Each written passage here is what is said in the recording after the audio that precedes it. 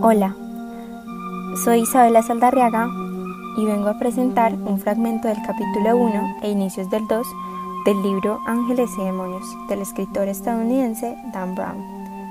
Esto es Fragmentos Acústica. Escucha. Mientras permanecía sentado a solas con la mirada perdida en la oscuridad, el silencio de su casa volvió a verse perturbado, esta vez por el sonido del fax.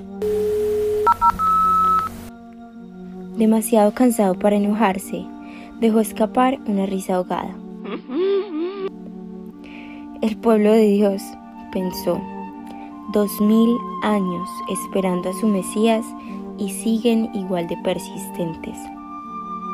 Con parsimonia dejó la taza ya vacía en la cocina y se dirigió lentamente hacia su estudio en paredes revestidas de roble.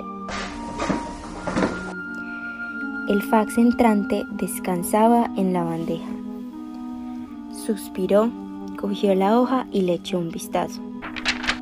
Al instante sintió una oleada de náuseas. En la hoja se veía la imagen de un cadáver. El cuerpo estaba desnudo y tenía la cabeza completamente vuelta del revés. En el pecho de la víctima había una horrible quemadura, pues al hombre le habían marcado con fuego una palabra que Landon conocía muy bien. Incrédulo, se quedó mirando atentamente los ornamentados caracteres. Illuminati, tartamudeó, mientras su corazón comenzaba a latir con más fuerza. No puede ser, dijo.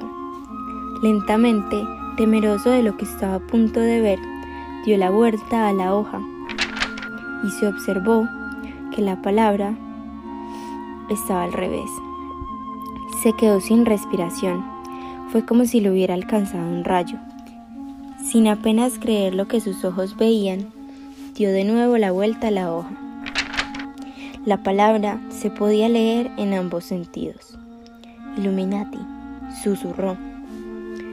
Aturdido, se dejó caer en la silla. Permaneció un momento inmóvil, completamente desconcertado. De repente, sus ojos advirtieron la parpadeante luz del fax.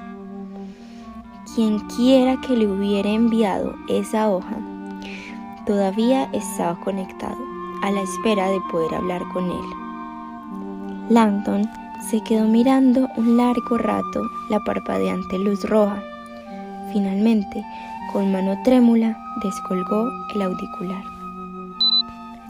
«He conseguido llamar su atención», dijo el hombre al teléfono cuando Landon finalmente contestó.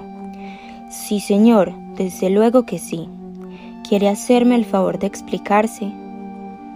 He intentado decírselo antes. La voz sonaba rígida y mecánica. Soy el físico que dirigió un centro de investigación. Se ha cometido un asesinato. Muchas gracias por escuchar. Esto fue un fragmento del libro Ángeles y Demonios. Espero les haya gustado.